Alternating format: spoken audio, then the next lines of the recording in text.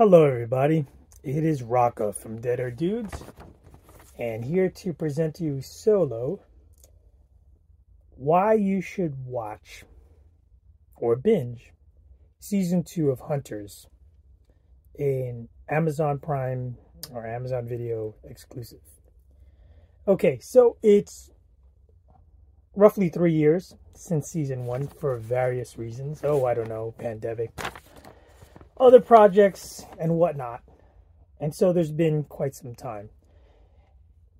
And in the show, it's also been quite some time since we last saw Hunters Season 1.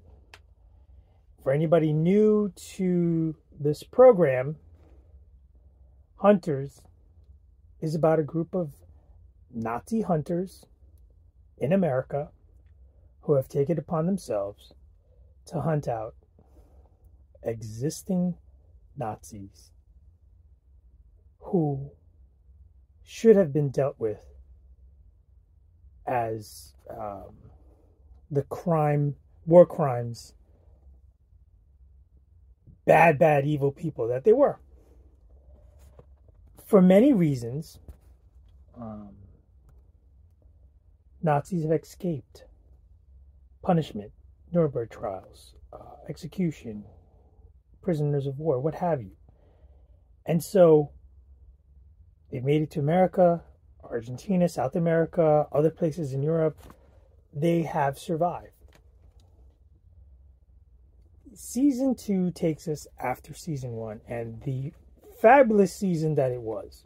One of the better, if not best, series pre-pandemic from an action drama point of view.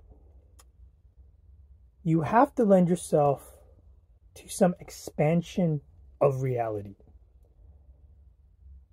I myself am a conspiracy theorist person. Okay, so it goes right into hand in hand of things that I have assumed to be no-brainers. And then there's many things that can be interpreted, many theories and many presumptions about history,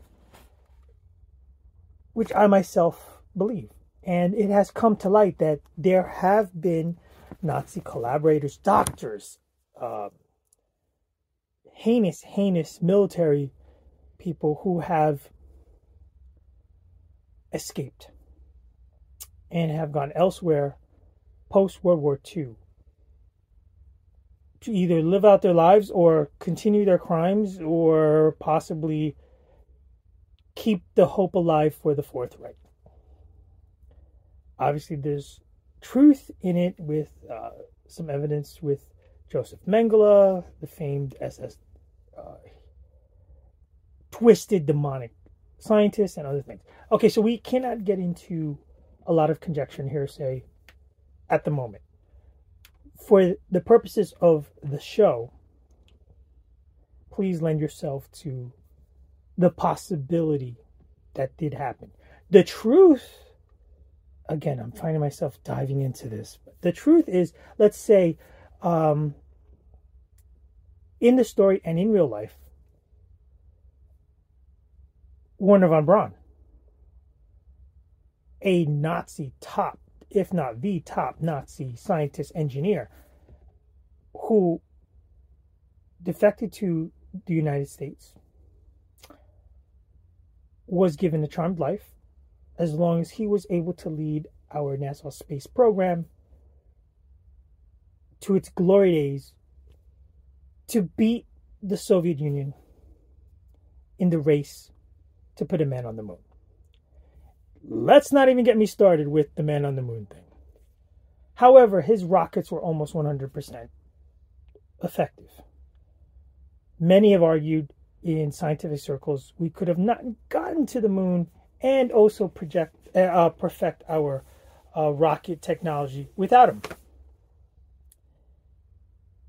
At the same time, many, countless thousands, if not millions, of lives have been lost. Soldiers, genocide, peasants, rich, you name it, because of his technology. Are we to just absolve it and because he's got, brains?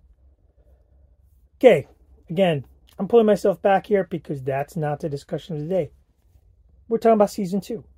Season 2, the Merry Band has taken upon themselves to go to Europe, to go elsewhere than the States, to kind of lay low from the States and continue their hunting. They allude to some debacle in Spain. And I'm going to pause right now to let you know that you already know my feelings. You should watch season 2. If you don't want heavy spoilers, kindly pause and retake this podcast after you watch it. If not, you have been warned. I'm going to touch on a few spoilers. I'm going to hold back as much as I can from revealing huge, earth-shattering spoilers.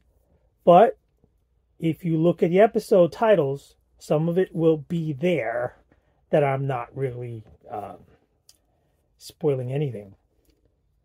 So anyway, the Merry Band has their issues. What happened to Biff? We're talking about Looney and his place in his heart for Roxy. Roxy herself, a single mom struggling with problems of her own, escaping some pain in her life and also in America. Mindy, now a widow, and alone, and then finding purpose and getting older. Joe, we saw what happened to him at the end of season 1. Where is he now? And obviously you've seen from trailers and whatnot, and probably the first episode, the Nazis got him. Travis is in jail, trying to rally his own white supremacist army. Loving it, the psychopath that he is. And of course, finding himself to be should be heir apparent to that crazed movement. And then there's Millie, the FBI agent. Now she's at a crossroads between her job, the law, her duty, and what she's conflicted about what's right. All in all, this Merry Band is taken through the next 2-3 years where a lot of shit goes sideways. That part I do appreciate and I like because everything can't be all perfect, nice, and neat. Let's get off our chest only 3 of my major contentions, and then I'll go through the positives. So good, bad, and ugly. Let's go to the bad first. The tone. A lot has been made about the tone. The tone is a little unbalanced. First spoiler I'm going to bring to you is Meyer Offerman is dead, but throughout season 2, he makes an appearance in each episode as you get insight into his background, into the events before Jonas Safta's death, how he changed his path and his course to become a hunter. And you do see insight into him as a survivor. It's a reoccurring theme. And no matter what, he can change his stripes. He can change his face. He can change his name. He can change his religion, his ethnicity. Name it. Evil is still evil. And I got to make a little side note here that Al Pacino at 82 deserves an award. His acting is just spot on, phenomenal. To play a role, different languages, different culture, a twisted and demonic, self-righteous, pivotal character, and do it in what can only be described as perfection, mentorship worthy, teacher worthy, learn from his performance. I mean, that is as good as it gets. But my opinion is his appearances and his flashback scenes and all that, they get a little long and they occupy more space and time than needed. It's only an 8-episode season. So you're really pressed for bang for your buck time. It's too much time, not enough buck. Less is more, but it is still pivotal. And he does have one pivotal reveal at the end, and I'm going to hold that back. But for you to stay hooked through season 2 to get that one really puts a stamp of approval from Satan. All right. Again, my first point that I brought up was you have to suspend reality to really dive into the show. It's filled with action and some humor and gunfighting, which is really fantastic because apparently none of these guys really are shot or wounded, and they get to kill a whole slew of Nazis. And the ratio of how many times they get hit versus how many times they peg the opponent gets a little comical in a sense, to me at least, where it's really they're really that good of a shot and everything else. You got trained professional military foes here, and the second part of it is the very serious and realistic side. The events of the Holocaust. How it scars deeply everyone afterwards. The weight of that injustice superimposed with what's happening in America in the 70s and 60s about the civil rights movement for all peoples. At the forefront are African Americans, and then women, and to a small degree, more to light today, to the LGBT community. And as serious and drama filled as that content and subject matter is, it is very real and plays in a very serious part in the show. So you got like two different audiences. You got two different things happening here. I don't know if you could ever do this perfectly, because one you have to take very lighthearted, and the other one is like dead ass serious. I think the director, the writers, and the actors, they've done as best they can of a job. And in hindsight, as I take a step back from binge watching, I can appreciate what they've done, and I think they did as best as you can possibly execute. Okay, so with all that said, now I think that's the only bad and ugly that I can really cite. There's a couple of other things, like, okay, we all know Travis, and Travis is the evil, bad, soon-to-be white supremacist leader, or that's his aspirations and goals. He's like Jason, man. You can't kill the guy. And he does perform his role very well. He's a believable, misguided, ambitious son of a gun. So you root against him perfectly fine. But again, this guy's like bulletproof. To the point that you're like, oh, really? He just won't die. Now, this is my second big reveal. Brace yourselves. It's also in the title, so I'm not really, ruining things for everybody. But Hitler's here. He lives. He's in Argentina. That's the big bad. They're going after him. He's the biggest fish of them all. That's the one thing that I did have trepidation about continuing on. Like, how much stock am I putting into this? Because for all the hearsay and conspiracy that I've even lent some credence to, not quite sure if this is super big bad was needed. And they went all the way with this one where, okay, spoiler, spoiler, spoiler. He's alive. They go get him. They go through some rough shit. They got him. To the point that in the last episode, again, in the title, so I'm not saying anything, he's on trial. A Nuremberg trial.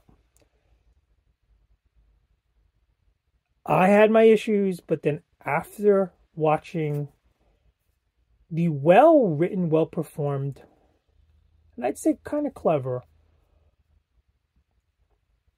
trial, didn't have the biggest spotlight, but they made the best out of their economy of words and screen time to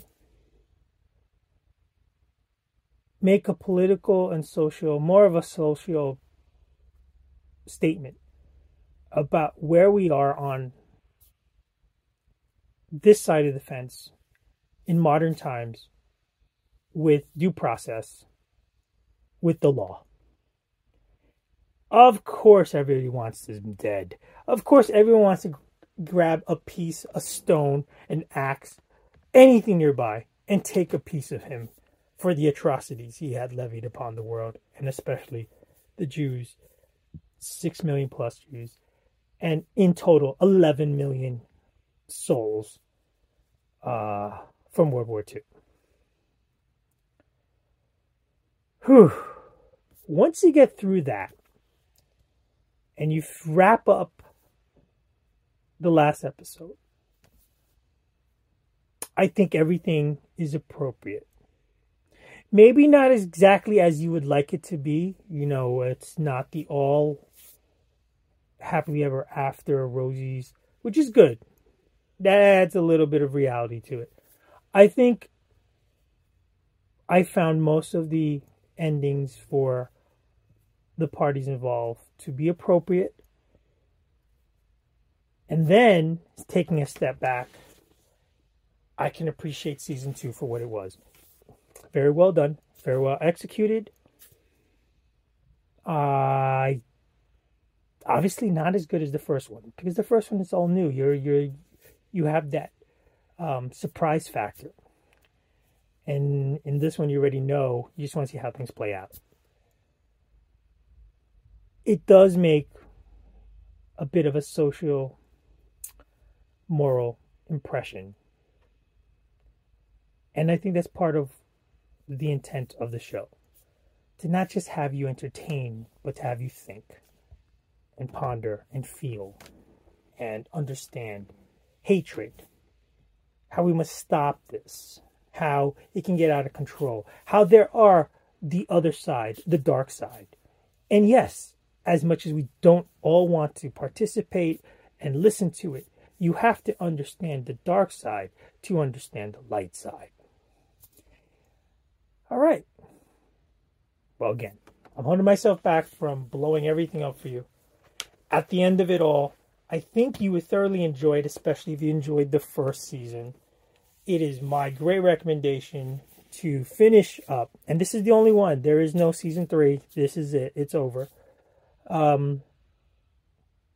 It was quite an enjoyable and thought-provoking season 2.